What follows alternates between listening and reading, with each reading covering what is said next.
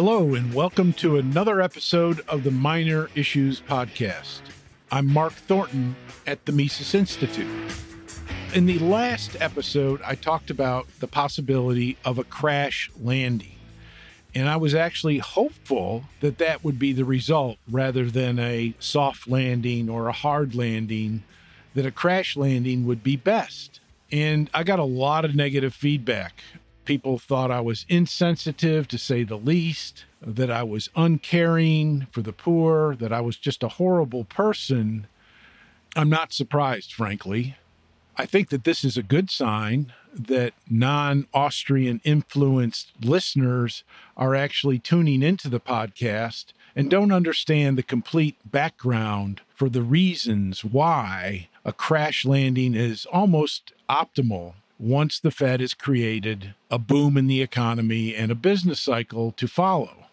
I did not explain, for example, that a crash landing or a hard landing would help minimize the pain on most people in the economy, including the productive class, workers, managers, that sort of thing, and that it doesn't maximize the pain for the maximum number of people. But it's really the best way. It's the most correct way of solving the problem of the boom that we're still experiencing today. Above and beyond all is the necessity of correcting all of the malinvestments of the past. These malinvestments are created by the artificially low interest rates by the Fed, which helps some people, investors, the elite, politically powerful people. But those malinvestments have to be unwound financially. Prices must adjust, and we're having a terrible time with that. We see that in interest rate market. We certainly see it in the housing market, where people are looking for housing, but they can't find any. And prices of housing are still very high. And we have hedge funds who soaked up millions of houses in the previous great financial crisis. And of course, stocks and bonds, with stocks going up 16 times since the last meltdown.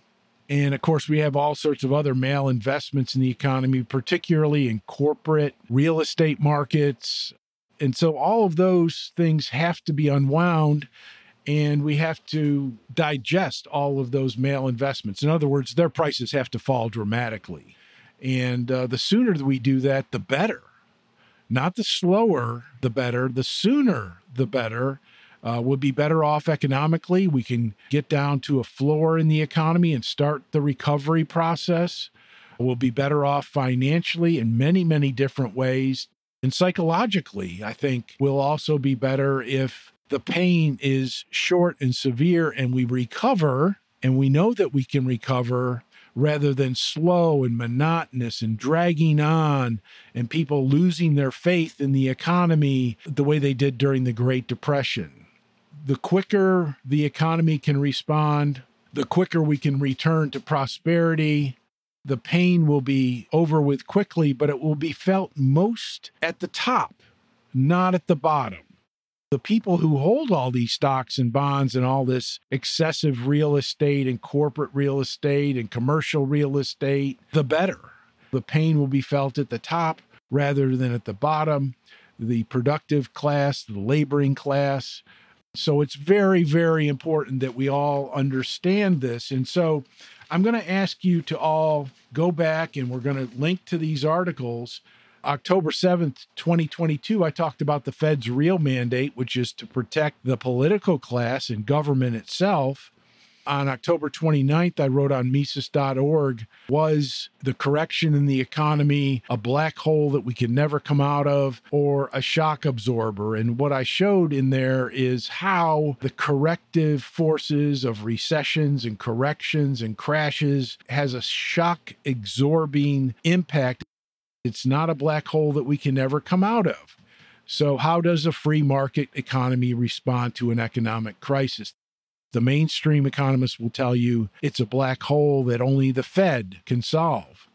November 19th, I presented the real solution to the coming economic crisis, And then in November 23rd, 2022, I had an article showing how we could eliminate all future economic crises. December 15th, 2022, I showed that austerity in government, where they have to cut expenditures on everything, they have to cut government employment, wages, benefits, cut their real estate holdings and so forth, is the real solution that would greatly enhance the ability of the U.S. economy to heal itself.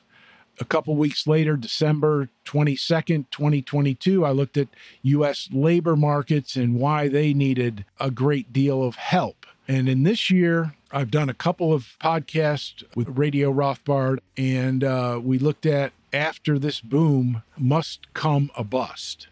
Okay, so that this is absolutely necessary, that we go through a period of suffering in order to get back in a stable, growing, free market economy where we can all help each other solve our economic problems. Even later on Radio Rothbard, I did a podcast with Ryan and Tho on why inflation is not going away anytime soon. So we have a lot to do out there.